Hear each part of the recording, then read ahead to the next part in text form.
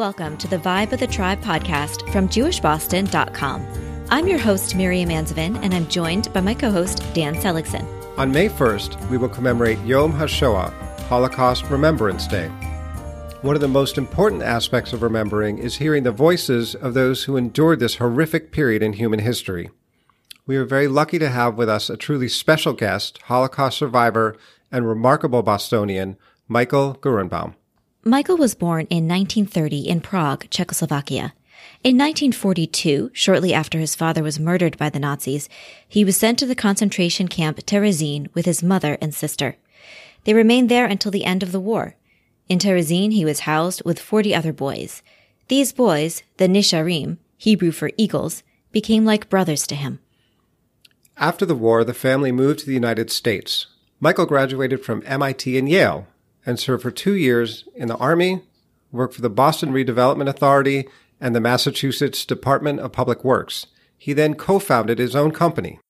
He was married for 50 years to the late Thelma Gruenbaum, who wrote about the experiences of Michael, also known as Misha, and the rest of the Terezin Room 7 survivors in the book Nisharim, Child Survivors of Terezin. In 2015, Michael published his own book about his ordeal, Somewhere There Is Still a Sun. The memoir traces the increasingly appalling events that took place from 1939 to 1945 in Nazi-occupied Czechoslovakia, as seen through the eyes of the young Michael. Michael's testimony and the story of the Nisharim Brotherhood is so powerful, and we are so grateful that he's with us here today. Michael joins us now to read a selection from Somewhere There Is Still a Sun and speak to us about his experiences.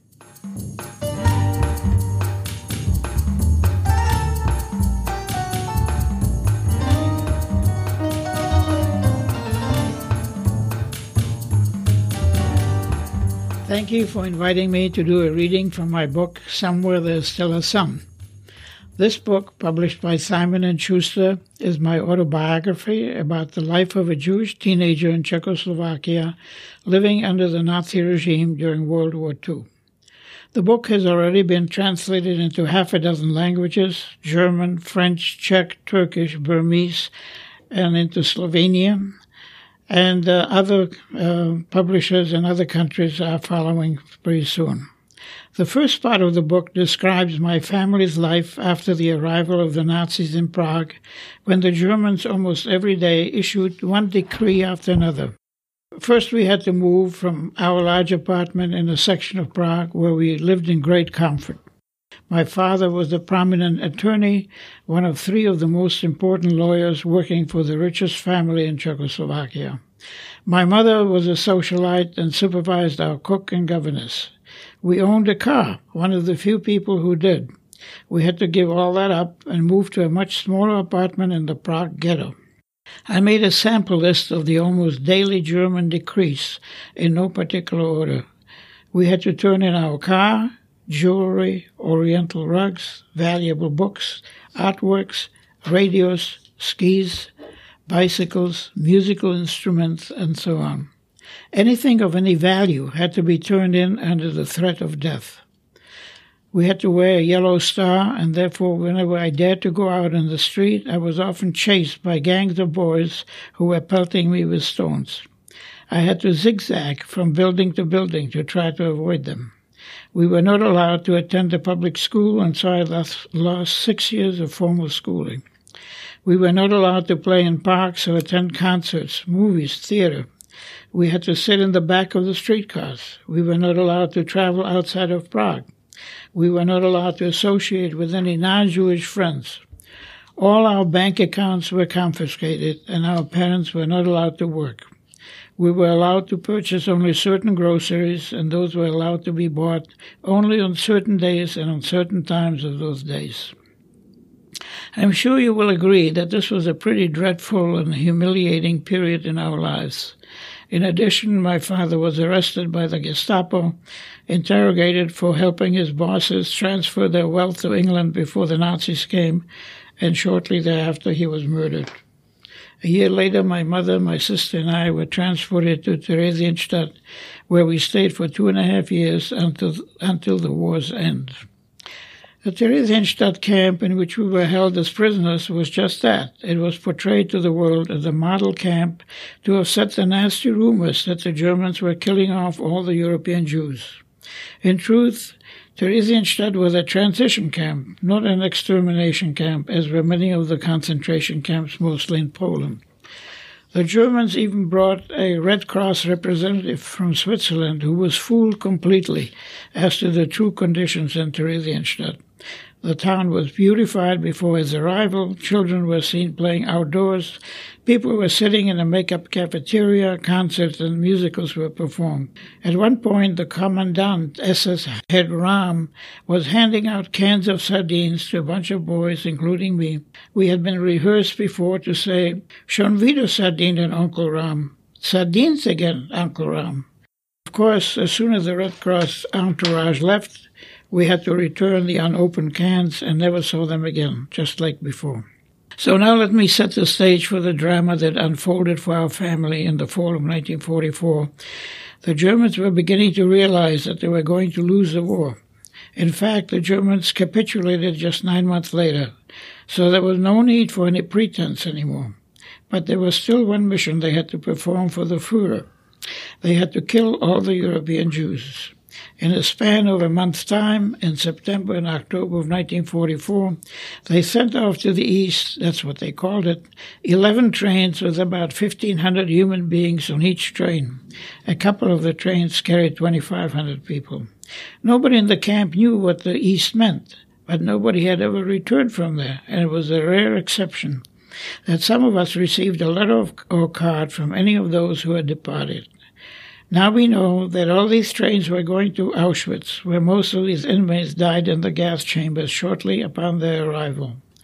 The departure of these 18,000 people meant that close to 2/3 of all the people living in Theresienstadt at that time were being deported. My mother and her sister-in-law had an agreement that if one of them were deported and had an opportunity to write a card or letter to the other one, they would write something that would please the censors. And if it was good, where they arrived, the handwriting would be up. If it was worse than in Theresienstadt, then handwriting would be down. It turns out that my aunt was able to send a card, and it said she was already working as a seamstress. She had never worked as a seamstress before. And the handwriting was down.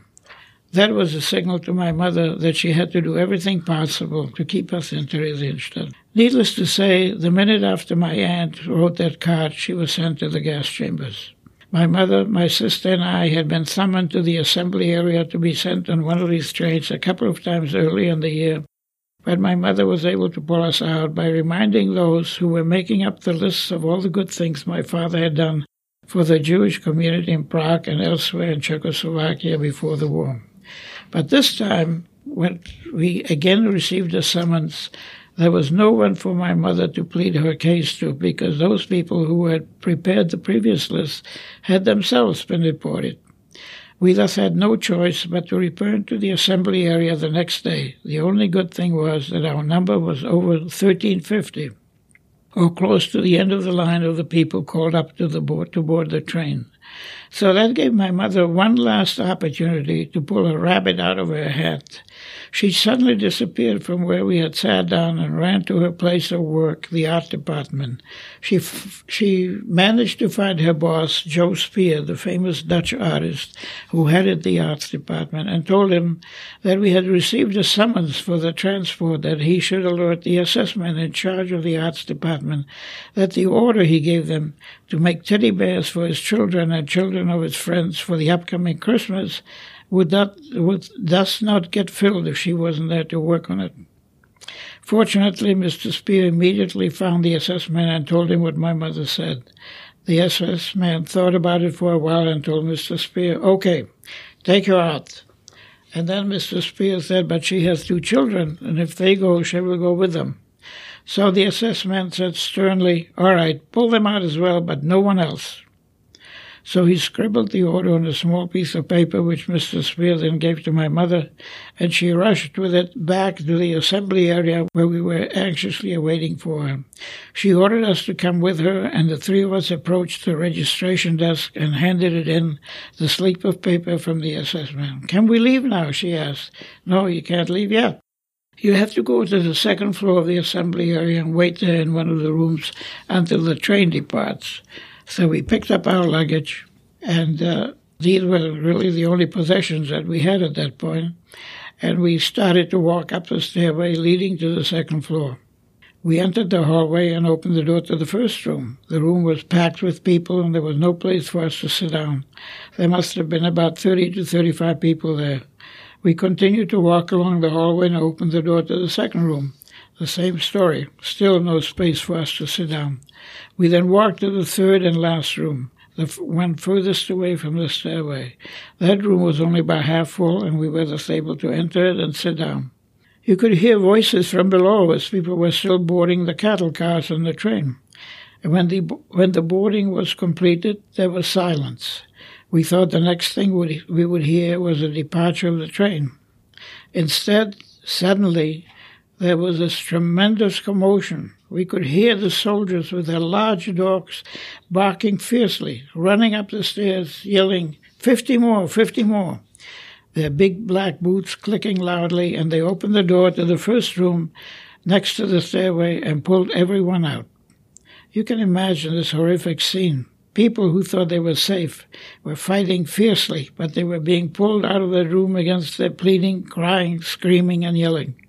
They were forced to go downstairs and board the train. And then the soldiers entered the second room and pulled out half of the people from that room as well. The horrific scene was again being repeated, and in the meantime we in the third room were holding our breath. You could hear a pin drop. There was a little boy there whose mother put her hand over his mouth so he wouldn't make a sound and bring us to the attention of the soldiers. After a while, we could hear the soldiers' footsteps again, but instead of approaching our room, they were moving away. Then, finally, the commotion ended. It was eerily quiet. And finally, we began to hear the squealing sounds of steel on steel. The train was finally beginning to pull away. As you can imagine, there was total jubilation in our room. Everyone was hugging everyone else. We had survived another day. There were 4 more transports after this one, but we were not on any of the lists.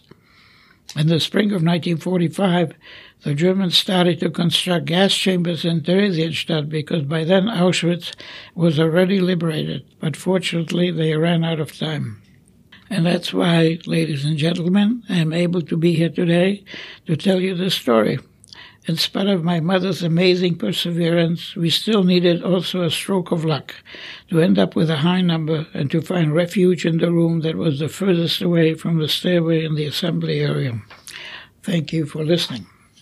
And now I will ask 3 questions which I think you would like to know the answers to. The first question is, how did you arrive at the title of this book? Just a couple of days after we were liberated, my mother wrote a letter to her friends abroad. The letter is copied in the introduction of my book. The last paragraph reads as follows. We do not know yet how the future will shape up for us. None of our old friends are alive anymore. We do not know where we are going to live. We know nothing. But somewhere in the world there's still a sun. Mountains, the ocean, books, small clean apartments, and perhaps again the rebuilding of a new life. Little did we all know that just 8 years later, after a 2-year stay in Cuba where I had to learn very quickly the Spanish and English languages, I would be standing on the steps of MIT in Massachusetts with my cap and gown next to my beaming mother, having just graduated from this prestigious institution. Quite amazing. Second question. How many of the boys you roomed with in Terezin survived the war? What happened to them, and did you ever see them again? Out of the 80 boys who went through our room in Terezin, there were 40 there at any given time, but some were sent away on transfers to the east, and so others came in. Out of those 80, 12 survived. 2 stayed in Czechoslovakia after the war and didn't survive the communist regime. All others emigrated all over the world, to Australia, to Brazil, to various countries in Europe, to Canada, and to the USA. After the communists were overthrown in 1989, we held our first reunion in Prague, to which everybody came with their spouses, and since then we had 5 more reunions. The last one in Czechoslovakia was held in 2008 and was attended by 62 people, since we all invited the second and third generations. By the way, the Australians and the Brazilian second and third generations became the best of friends in the ensuing years. The last reunion was held a few years ago near Franta's home in Los Angeles, a year before he passed away at the age of 91. Third question, what lessons have you learned from this entire experience? I always say I learned 2 main things. Don't get married to your possessions. They can always be replaced at a later date. We lost all our possessions on 4 separate occasions, and in the end replaced them all and more. And don't ever take no for an answer. You might have to go to 10 different people, each of whom will say no to your idea, but chances are the 11th one might say yes. Display a tough hide. You need that in life. Be prepared that the number of disappointments you will receive in life will far outweigh your successes. Michael, thank you so much for that reading, and thank you for joining us today on the Vibe of the Tribe podcast. Oh, you're welcome. We read 2 very different books about this period in your life in Terezin. The first is Nesharim, Child Survivors of Terezin. The second is Somewhere There Is Still a Sun, from which you just read. Can you tell us a little bit about how each book came to be written and their intended audiences? Okay. So regarding the book entitled Nesharim, Child Survivors of Terezin, which was written by my wife, but I had a big part in it. At some point after the communists were overthrown in Czechoslovakia in 1989, I invited all the Nesharim living in the eastern part of the USA and in Canada to come to my house and stay there during a weekend. Paul Weiner and George Repper from New York and Robin Hertz from Toronto came, and we had a nice small reunion. And then, 3 years later, Hanno Scholzer in Switzerland set up a complete 4-day reunion in a hotel just outside of Prague, Czechoslovakia, to which all the Nesharim and their wives came from around the world: Brazil, Australia, Germany, France, Switzerland, USA, and Canada.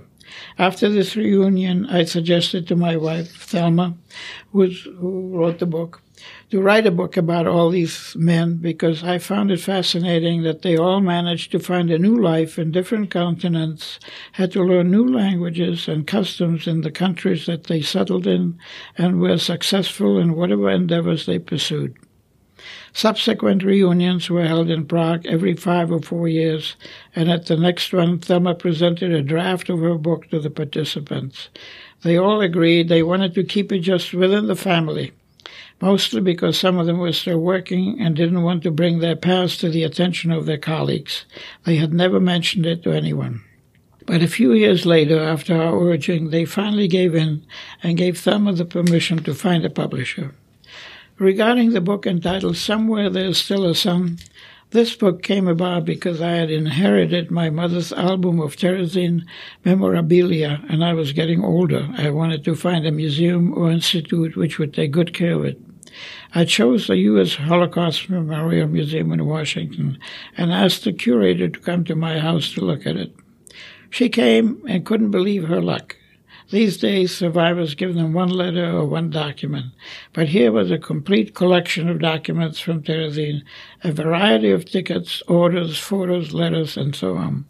She got all excited and took it back to show it to the entire board, who were equally excited about it. And so I got caught up in the excitement and wrote a children's story, having the teddy bear that saved our lives narrating it. After writing to some 80 literary agents and 80 publishers, I was unable to find anyone who would take a chance of publishing it. Then, after 2.5 years, I suddenly received a call from the editor of Aladdin Books, a subsidiary of Simon & Schuster, saying that they think there's much more to the story than what I wrote about, and they would like to send a professional writer to Boston to interview me. And the rest is history.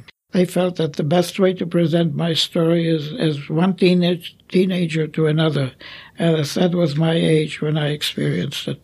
So when we read the book and the reading that we just heard, that was just incredible. We were so overwhelmed by what you write about your mother.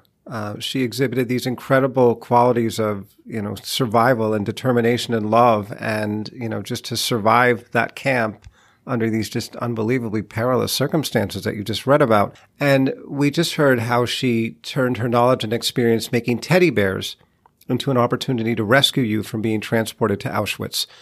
Will you share with us a special memory about your mother? My mother was a socialite, a wife of a very successful lawyer in Prague. But when the Germans came and took her husband away, she had to find a way to make a living.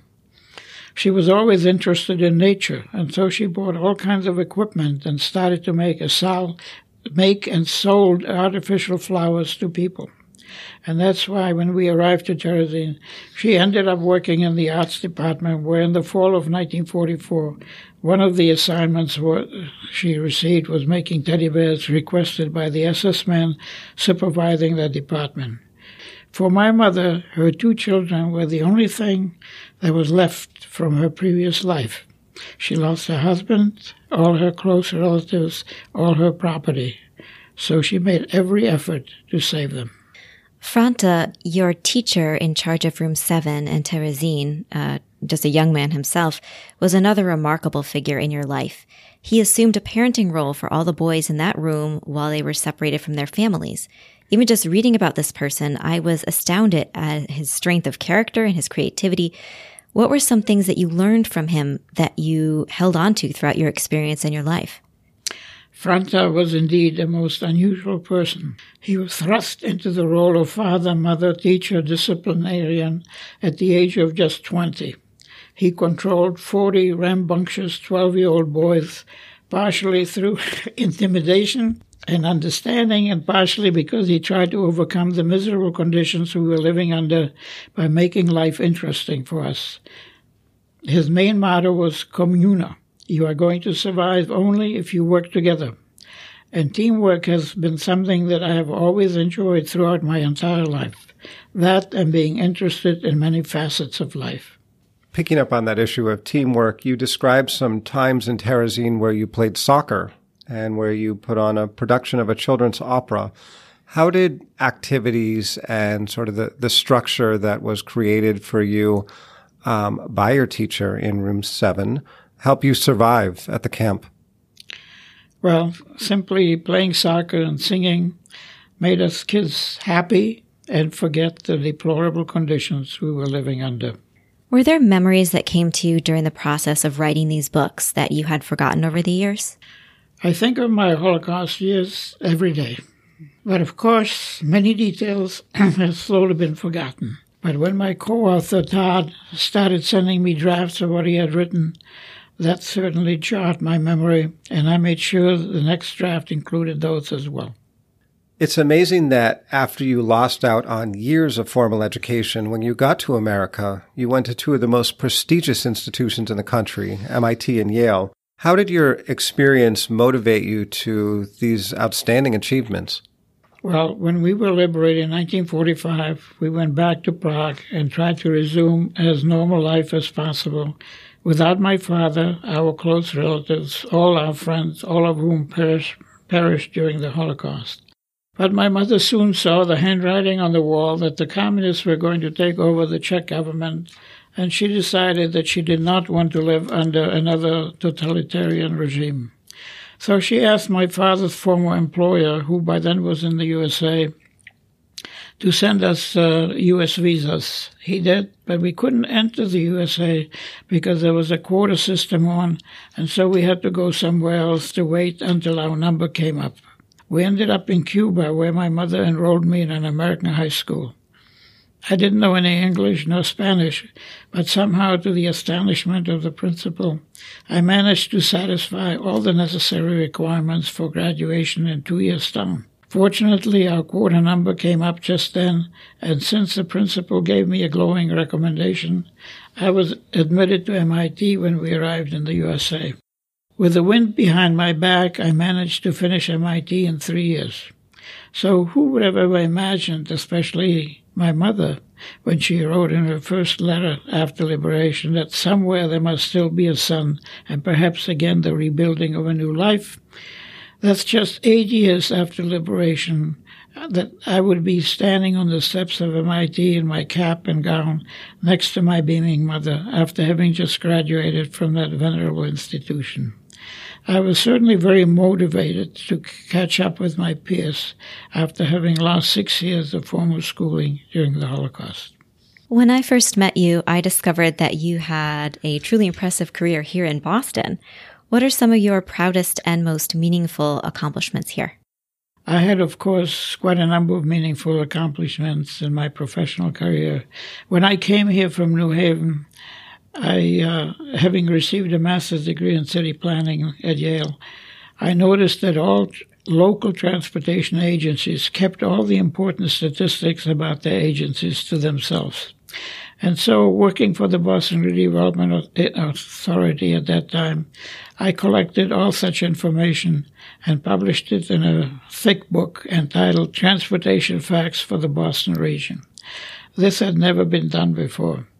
I also presented to the traffic engineer in Boston a plan to make all the streets in Back Bay alternate one-ways instead of the hodgepodge I found there when I came. He implemented my plan. And when working as special assistant for the commissioner of the Massachusetts Department of Public Works, I published several publications to show many of the successful projects the staff had produced to educate the public and help raise the staff's morale. So I read that you donated some of the reparation money received from the German government to establish a fund at MIT's Music Library to honor your parents. Tell us about your connection to Jewish music. Well, while I was a student at MIT, I started working at the music library on a part-time basis, and in fact, in my last year there, I worked there half-time. This was my first job in this country, and I certainly could use the money I earned there, which I received at the rate of 90 cents an hour. So when a few years ago I received some reparations from the German government, I approached the music librarian and asked him how best I could donate these reparations in the name of my parents. He came up with a suggestion of expanding their Jewish collection, whether it be books, tapes, record albums, scores, and so on. I thought that would have been something that my parents would certainly have been very interested and found appropriate, and so we proceeded with that idea. Our generation has the benefit of hearing firsthand from survivors of the Holocaust. Why is it so important for you to write and talk about your experience, particularly to students and young adults? For most of my life, I never talked about my Holocaust experiences, mostly because I didn't think anybody who didn't go through such experiences would have any way to understand them.